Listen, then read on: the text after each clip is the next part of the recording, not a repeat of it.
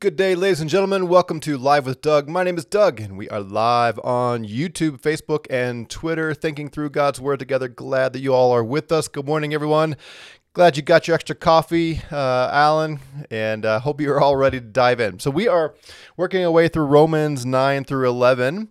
But before we dive into the text, I need to do my reminder that a week from tonight, April 18th, we will start our next New Covenant School of Theology course, and that is a course where we're going to look at the Old Testament prophets, Isaiah, Jeremiah, Ezekiel, and so on. And if you'd like to audit a class or even sign up to get a certificate of biblical theology, or if you're really ambitious to get a Master of Divinity, go to newcovenantschooloftheology.org, hit apply, and send us your application, and we will get back to you right away. We'd love to have you join us for that course. I think you'll find it interesting, especially in light of some of the things we've been talking about here. All right, so we're continuing, like I said, through Romans 9 through 11, and I'm really encouraged by the feedback I'm getting, by the comments, the interchanges, people reaching out to me. I can see that some eyes are opening, and we're beginning to see how Paul is not arguing here from an abstract theological perspective, but he is simply expounding the Scripture. He is revealing what the Old Testament has been saying all along about God and Israel and so on. So I'm encouraged, and I know some of you have expressed things like, how did I miss this? Or I've taught this to others wrong, or I don't really know the Bible very well, or the people who teach me don't know the Bible very well. And yes, that's true for a lot of us. But the good news is the Lord now is showing you. It's here. We're just walking through the Scriptures. So glad you are with us, and I hope you're seeing all that. All right, so when we look at chapter 9 and 10 and 11 of Romans, we see Paul quoting over and over again from the Old Testament. Now, here is one of the things that we have to do as students of the Word. When the New Testament quotes the Old Testament, if you're really going to understand the point that's being made in the New Testament, you have to go back and look at the Old Testament and its context. This is hard work.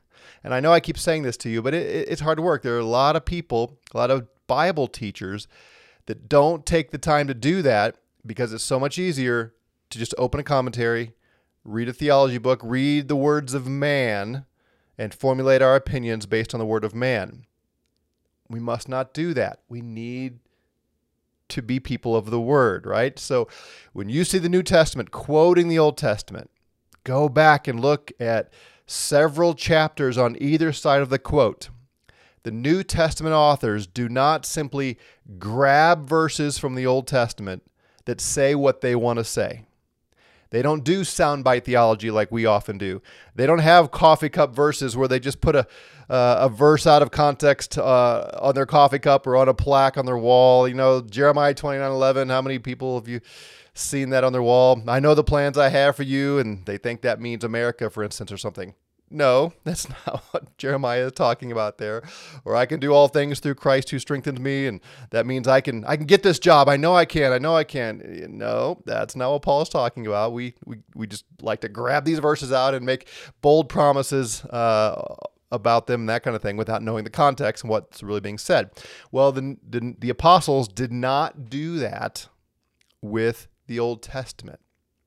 And this is hard work, but it's worth it. So go back and dig in. And if you don't know your Old Testament, if you don't understand the storyline, if you don't really get what's going on with Israel, then make that a big part of your training is read the Old Testament and catch the story and catch what's going on. So we're going to do some of that. I'm going to slow down the train here a little bit. We're going to do some of that. And I want to help teach you how to go about this. In Romans 2, this may seem like a strange place to go here, but at the end of Romans 2, Paul says something here. Here it is, verse 25 that I want to show you. Way back early in Romans, he says, "For indeed circumcision is of value if you practice the law." Right? So you're circumcised, you're a Jew, you're under the law. That's great. Circumcision has value if you keep the law, if you practice it. But if you are a transgressor of the law, if the Jew breaks the law, He says, your circumcision has become uncircumcision. Now, is Paul simply grabbing a concept and making a deduction here? Your circumcision has become uncircumcision? Well, you can probably tell by the way I'm asking the question. No. Paul has Old Testament thinking in his mind as he says this. So that's a pretty strong statement. You see that? Your circumcision has become uncircumcision. He's not talking about what actually happens in your flesh, in your body, but he's saying the purpose of circumcision, you being a Jew, you basically become a Gentile if you don't keep the law. Well, he's simply referring to things that God said to Israel way back 700 plus years before. Let me walk through some of this. Jeremiah 9. You probably know Jeremiah 9. In fact, let me just ask you, is there any verse from Jeremiah 9 that you know? Verse that again, we might put on our coffee cups. Maybe we have plaques. In Jeremiah 9, there's a passage there that's pretty popular. I just want to see if anybody can get it. And while I'm waiting to see if anybody has a memory verse from Jeremiah 9, let me see what Dale said. I remember my disappointment when I realized I'd forever lost an opportunity for an NT wrong joke. Fair enough. Those of you who aren't familiar with N.T. Wright, you may not know why he thinks that's funny and why I think that's funny. All right, anybody have anything from Jeremiah 9? Well, I'm not going to take a lot of time here, and I realize there's a delay. Maybe somebody will get it. But let him who boasts, boast in the Lord. Paul quotes that several times in the New Testament. If anyone, don't let the rich man boast in his riches. Don't let the wise man boast. Don't let the strong man boast in his strength. But anyone who boasts, let him boast and know that boast that he knows me. You've heard that probably, right? But again, do we know the context? And I'm going somewhere with this for Romans 9, so just hang with me. So Paul quotes that in 1 Corinthians, for instance. Let him who boasts, boast in the Lord. Let's go back and catch some of the context of Romans 9, verse 4 and following. This is the Lord saying, let everyone be on guard against his neighbor. These are talking to Jews here. Let everyone be on guard against his neighbor, and do not trust any brother, because every brother deals craftily. These are Jews. This is God's judgment on Jews, his evaluation of Jews. Every brother deals craftily. Every neighbor goes about as a slanderer. He looks down on his people and he sees they're just a bunch of liars and deceivers. Everyone deceives his neighbor and does not speak the truth. They have taught their tongue to speak lies. They weary themselves committing iniquity. This is not talking about mankind. This is talking about Israel, apostate Israel in Jeremiah's day. They grow weary. They are tired from all of the iniquity they're committing. They're liars. Your dwelling is in the midst of deceit. Through deceit, they refuse to know me, declares the Lord. My people do not know me, because they're all about deceit. Therefore, thus says the Lord of hosts, behold, I will refine them and assay them. For what else can I do? Because of the daughter of my people, I have no choice but to punish them. Their tongue is a deadly arrow. It speaks deceit. You see all these comments about their words. With his mouth one speaks peace to his neighbor, but inwardly he sets an ambush for him. Shall I not punish them for these things, declares the Lord? On a nation such as this, shall I not avenge myself? God's saying, how can I not?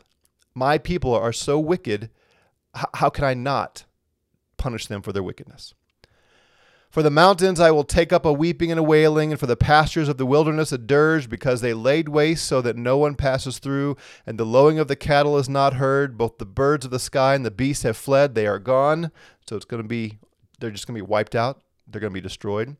I will make Jerusalem a heap of ruins. Jerusalem, my city, the city of David, God says, I'm going to make it a heap of ruins and a haunt of jackals. And I will make the cities of Judah a desolation without inhabitant. God says, I am so angry, I'm going to destroy my city and my people. Who is the wise man that may understand this? Who is he to whom the mouth of the Lord has spoken, that he may declare it? Why is the land ruined, laid waste like a desert, so that no one passes through? Why? Why is it destroyed? The Lord says, because they have forsaken my law, which I set before them, and have not obeyed my voice, nor walked according to it, but have walked after the stubbornness of their heart, after the Baals as their fathers taught them. You see, this goes back generations. My people, they walk, their hearts are stubborn. They're serving the Baals of their fathers, these false gods their fathers taught them. This is the Jews he's talking about.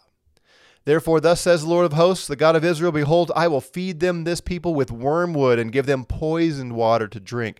I will scatter them among the nations, whom neither they nor their fathers have known, and I will send a sword after them until I have annihilated them. This is God predicting the annihilation of his people. Thus says the Lord of hosts, consider and call for the mourning women, that they may come, and send for the wailing women, that they may come. These professional mourners, these women who that's sort of their job is to mourn. Let them make haste and take up a wailing for us, that our eyes may shed tears and our eyelids flow with water. For a voice of wailing is heard from Zion. How are we ruined? We are put to shame, for we have left the land, because they have cast down our dwellings. Now hear the word of the Lord, O you women, and let ear receive the word of his mouth. Teach your daughters wailing, and everyone her neighbor a dirge. For death has come through the windows, and has entered our palaces, to cut off the children from the streets, the young men from the town squares. Speak thus, says the Lord, the corpses of men will fall like dung on the open field, and like the sheaf after the reaper, but no one will gather. Sobering stuff, right? This is God saying, because of the wickedness of my people, the slayers are going to come through the windows and just wipe everybody out, and it's going to be a heap of ruin, and the corpses are going to be laying on the ground. It's in that context that God says, let not a wise man boast of his wisdom. Let not a mighty man boast of his might. Let not a rich man boast of his riches. But let him who boasts boast of this, that he understands and knows me. If you're going to brag about something, brag that you know the Lord. Well, what about the Lord? That I am the Lord who exercises loving kindness, justice, and righteousness on earth, for I delight in these things. God is a loving, kind God, but he's also a God of justice and righteousness, and that means he will not simply turn a blind eye to wickedness. Even his people here, he loves them, but in their wickedness, it says, I can do no other. I delight in in righteousness and justice, and I will destroy them because I delight to punish wickedness. That's who I am, God says. But he's also a God of love and compassion. You see, they're both true of him. This is his character. This is who he is. He's just against unrighteousness, and he's compassionate toward unrighteousness. But he doesn't stop there. Behold, the days are coming, declares the Lord, that I will punish all who are circumcised and yet uncircumcised. Physically, they have the mark of circumcision on them. This is the Jewish people, and yet they're uncircumcised. What do you mean by that, God? Well, now he lists all these Gentile nations, Egypt and Judah. See the two together? Egypt and Judah, Edom and the sons of Ammon, Moab, and all those inhabiting the desert who clip the temple on their hair on their temples. For all the nations are uncircumcised. So in the midst of all of these Gentiles who are not circumcised, he throws Judah in there, puts them all in the house of in the category of uncircumcised, and then he says all the house of Israel are uncircumcised of heart. Paul says, if you don't keep the law as a Jew, hasn't your circumcision become uncircumcision? You're just like the Gentiles who don't have the law. You're no better, and you deserve God's wrath. Okay, so I just want to show you that Paul has the Old Testament in mind constantly when he's teaching. And here, especially in Romans 9, he's got big chunks of the Old Testament in mind. And we have to have them in mind too if we're going to understand what he's saying. So chapter 9, he is responding to this concern. It's not as though the word of God has failed. When God judges most of Israel and most of Paul's comrades, most of the Jews of Paul's day have rejected the Messiah, and they are not receiving the benefits of the Messiah, and they're under God's wrath, that does not mean God's word has failed. God has always had compassion on some and then judged the rest. That's been his MO all through the scripture. And Paul says, it's not as though the word of God has failed, for not all who are from Israel are Israel.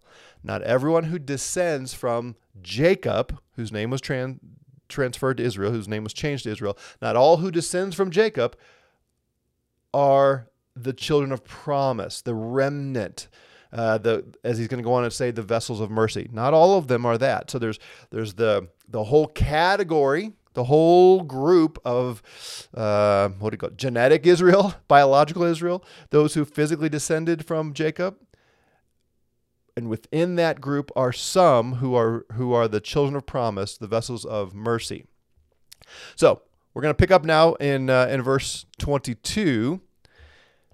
And if you haven't been with us so far, you need to go back and look at the last several videos to catch up, because there's a lot of important stuff there. So verse 22, translators don't really have an easy time with this. There's some hard things here. The word "what" is not in the original. And if you have the NAS, you see this little index, this number 1 here, and it says down in the middle column or the end, literally it's "but."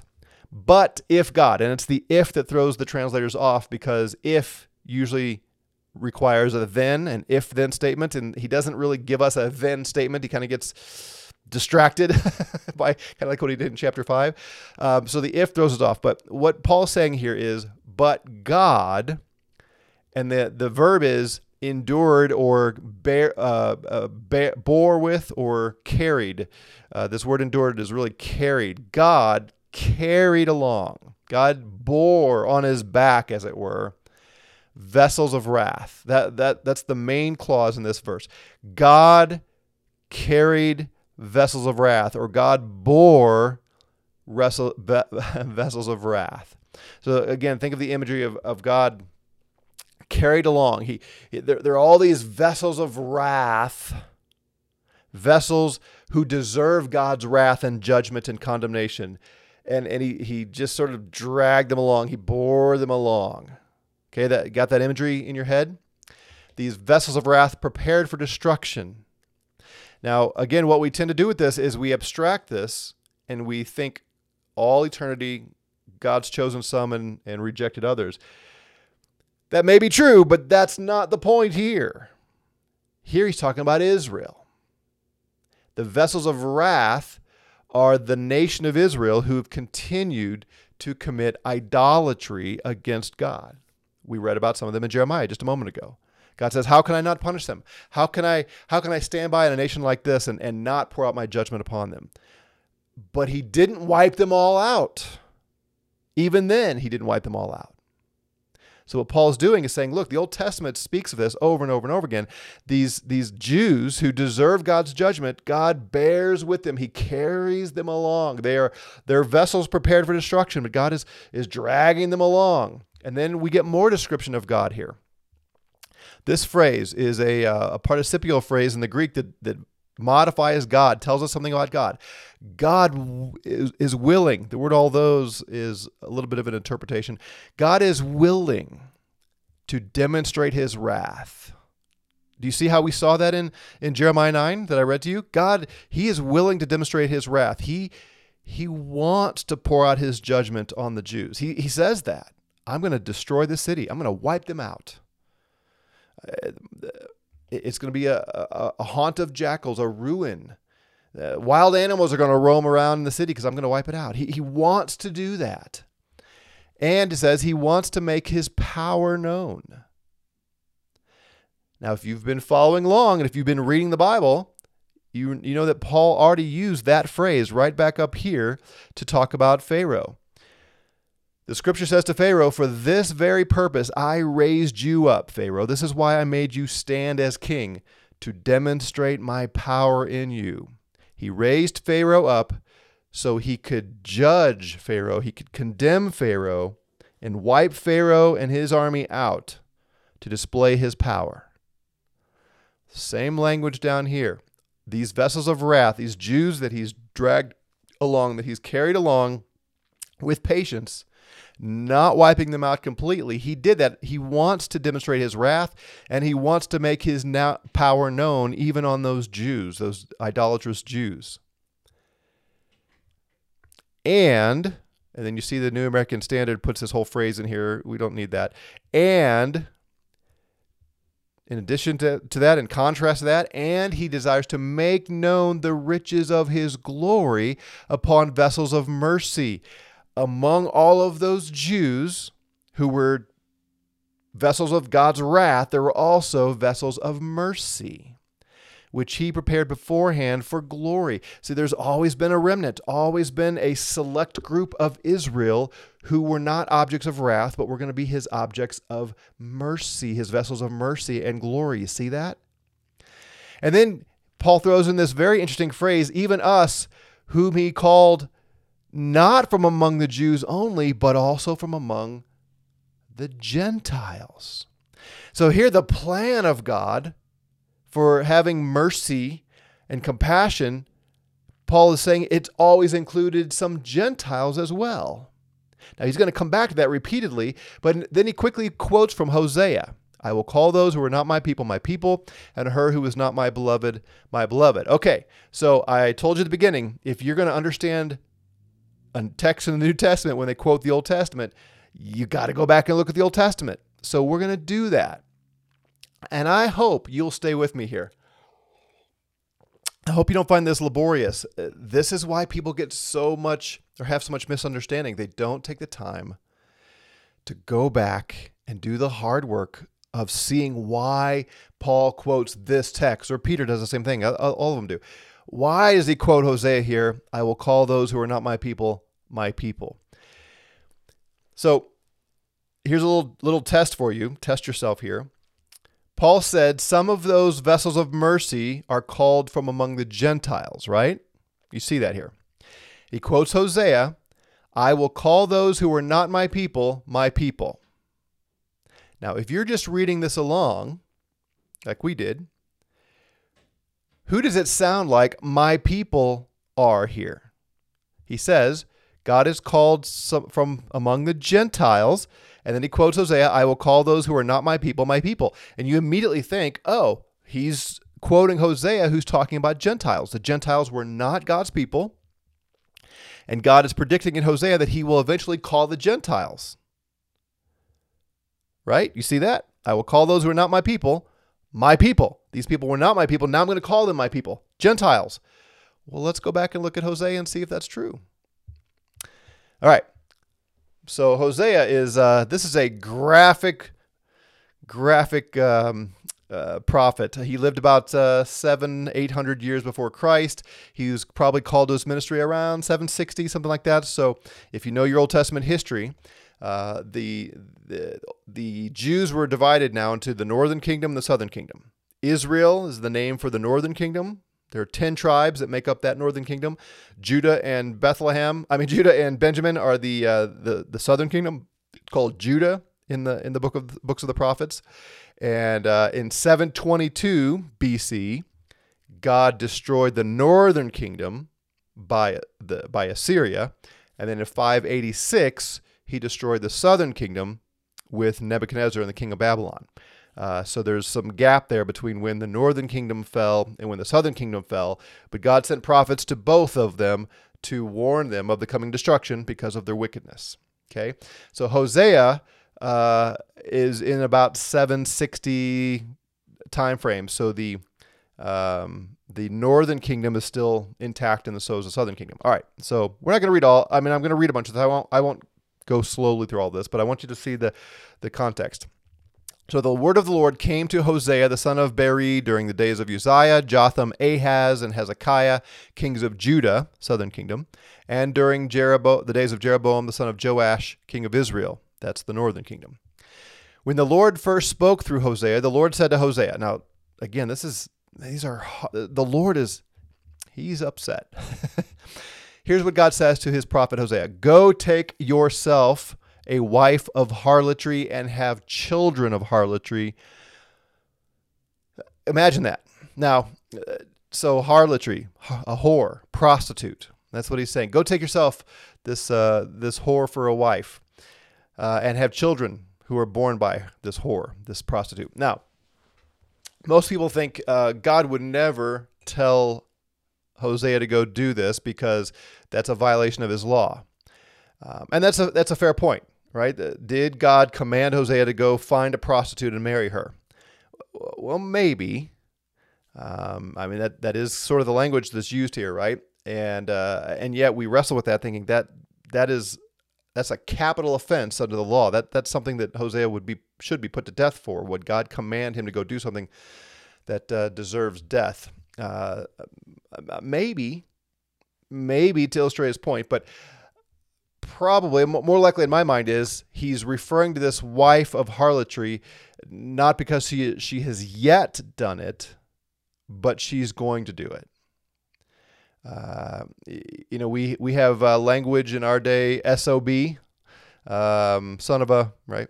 And that's a slander against mom and the child kind of thing. And so is he calling her a wife of harlotry and have children of harlotry because this is how she's going to act? So, go pick a woman. She's of this nation that are full of whores is kind of the implication. So she doesn't have to actually be prostituting herself yet, because through the prophets, so often idolatry is described as adultery. God is saying, you chase after other gods the way an unfaithful wife chases after other men. See that? So by calling her a wife of harlotry, he could simply be saying she is among these people who are idolaters, but then she's going to commit actual adultery to illustrate the adultery of Israel. I hope you're tracking with me. So anyway, he says, go take a wife of harlotry, have children of harlotry, for the land commits flagrant harlotry. The whole nation of Israel, Judah, they're just a bunch of whores, a bunch of prostitutes. They forsake the Lord. So he went and took Gomer, the daughter of Diblaim, and she conceived and bore him a son. So he married this woman, and she got pregnant. And the Lord said to him, name the son, Jezreel, for yet a little while, and I will punish the house of Jehu for the bloodshed of Jezreel, and I will put an end to the kingdom of the house of Israel. Now, we're not going to take the time here, but this would be worth your time to go back and look up Jehu earlier in the Old Testament. What did Jehu do that God has been enduring these vessels of wrath up to this point? This happened prior. This whole thing with Jehu happened earlier. Go back and read it. And God has not punished Israel for the sins of the house of Jehu. He has been patiently enduring, dragging along these vessels of wrath, but he is going to judge Israel for the sins of their fathers, namely Jehu, and the bloodshed of Jezreel. So he says, name your son Jezreel, and know that I'm going to punish Israel, and I'm going to put an end to the kingdom of the house of Israel for the sins committed by Jehu and Jezreel long time ago. God has patiently endured these vessels of wrath until now. You see that? On that day, he says, I will break the bow of Israel in the valley of Jezreel. All right. So there's more that can be said there, but we got to move on because our time is already fleeing and we're not even. Then she conceived again. So Gomer is pregnant again. Interesting here. Here it says she conceived and bore him a son, and that's Jezreel. Here it says she conceived and gave birth, and there's no connection with Hosea. Makes you wonder, is she prostituting herself, and now this child is not Hosea's? We don't know, but it's possible. Anyway, she gets pregnant again, Gomer does, and gave birth to a daughter, and the Lord said, name her Lo Ruhamah, which in Hebrew, lo is the word for not. It's a negation. Ruhamah is a word for compassion. Name your daughter No Compassion. Can you imagine? Can you imagine your wife gets pregnant, or if you're the woman, you get pregnant, and the Lord shows up and says, here's the name you're going to give your child. No Compassion. That'd be rough, huh? Why name her that?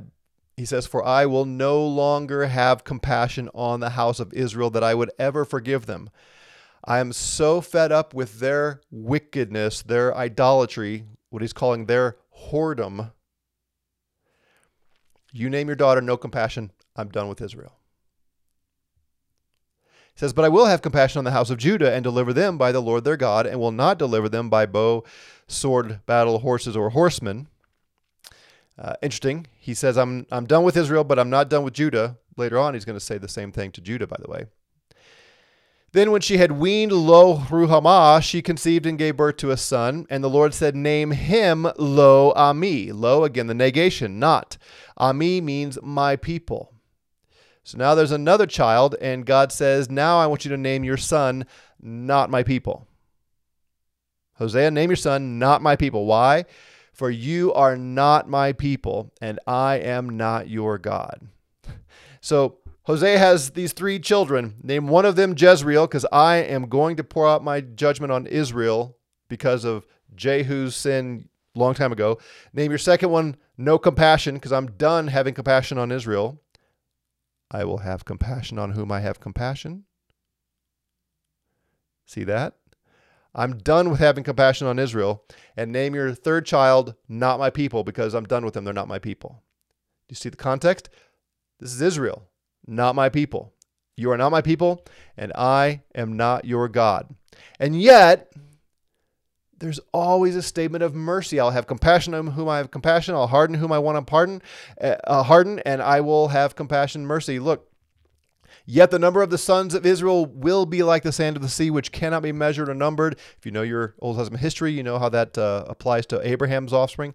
And in the place where it is said to them, you are not my people, it will be said to them, you are sons of the living God. He says, I'm done with Israel, and yet I'm not. Not all Israel are Israel. There are some who are vessels of wrath, who God wants to pour out his judgment on them.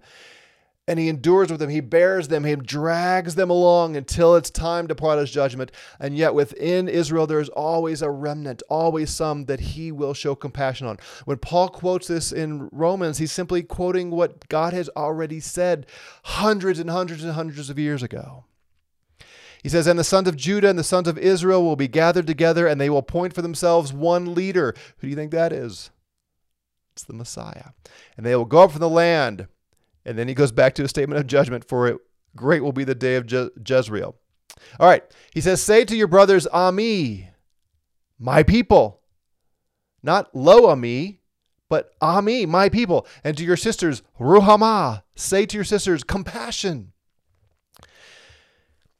And then more hard things. Contend with your mother. Contend, for she is not my wife, and I am not her husband. And let her put her away, her harlotry from her face, and her adultery from between her breasts. And I will strip her naked, and expose her as on the day when she was born. I will make her like a wilderness, make her like a desert land, and slay her with thirst. Also, I will have no compassion on her children, because they are children of harlotry. For their mother has played the harlot. She who conceived them has acted shamefully. For she said, I will go after my lovers, who give me my bread and my water, my wool and my flax and my oil and my drink. Therefore, behold, I will hedge up her way with thorns, and I will build a wall against her so that she cannot find her paths. She will pursue her lovers, but she will not overtake them. She will seek them, but will not find them. She will say, I will go back to my first husband, for it was better for me then than now. I'll go back to God. For she does not know that it was I who gave her the grain, the new wine, and the oil, and lavished on her silver and gold, which they used for Baal. You see that? This is describing, I blessed her with all these things, and she turned to me, went to these other lovers, and they treated her poorly. She couldn't track them down. And then she realizes, oh, my first husband, I'll go back. Therefore, I will take back my grain at harvest time and my new wine in its season. I will also take back my wool and flax given to cover her nakedness. And I will then uncover her lewdness in the sight of her lovers, and no one will rescue her out of my hand. I will also put an end to all her gaiety, her feasts, her new moons, her Sabbaths, and her festival assemblies. This is, again, judgment. I will destroy her vines and fig trees, of which she said, these are my wages, which my lovers have given me. Not my husband, but my lovers. And I will make them a forest, and the beasts of the field will devour them. I will punish her, God says. I will punish her for the days of the Baals, when she used to offer sacrifices to them and adorn herself with her earrings and jewelry and follow her lovers, so that she forgot me. You see how God is describing Israel is this unfaithful woman and who's forgotten her husband. Therefore, compassion, I will allure her and bring her into the wilderness and speak kindly to her.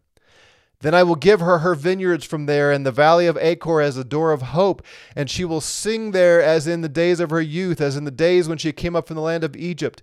It will come about in that day, declares the Lord, that you will call me Ishi, my husband. That's what the Hebrew means. And no longer call me Bali, my Baals. There's going to be repentance. He will have compassion and mercy on some. For I will remove the names of the Baals from her mouth, so that they will be mentioned by their names no more. In that day I will also make a covenant for them with the beasts of the field, the birds of the sky, the creeping things of the ground, and I will abolish the bow, the sword, and war from the land, and I will make them lie down in safety. Fascinating. We don't have time to get into all that, but it's interesting what he's describing there.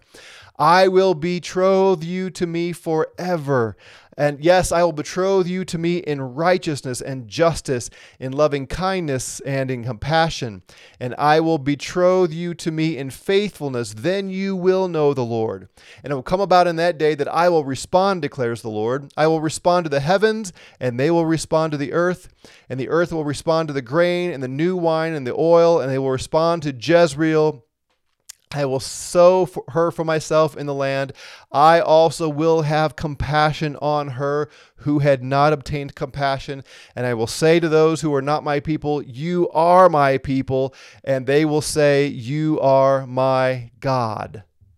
All of that is the background for Paul saying there are vessels of mercy prepared beforehand. He says in Hosea, I will call those who are not my people, her who is not beloved, beloved. And it shall be in the place where it was said to them, you are not my people, there they shall be called sons of the living God.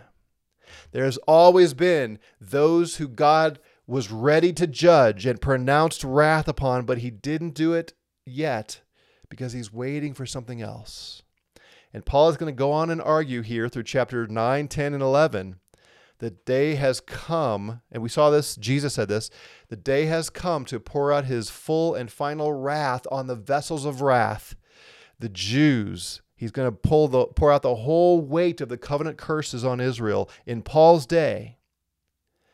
And yet there are some who will receive mercy. And God has predicted this all along.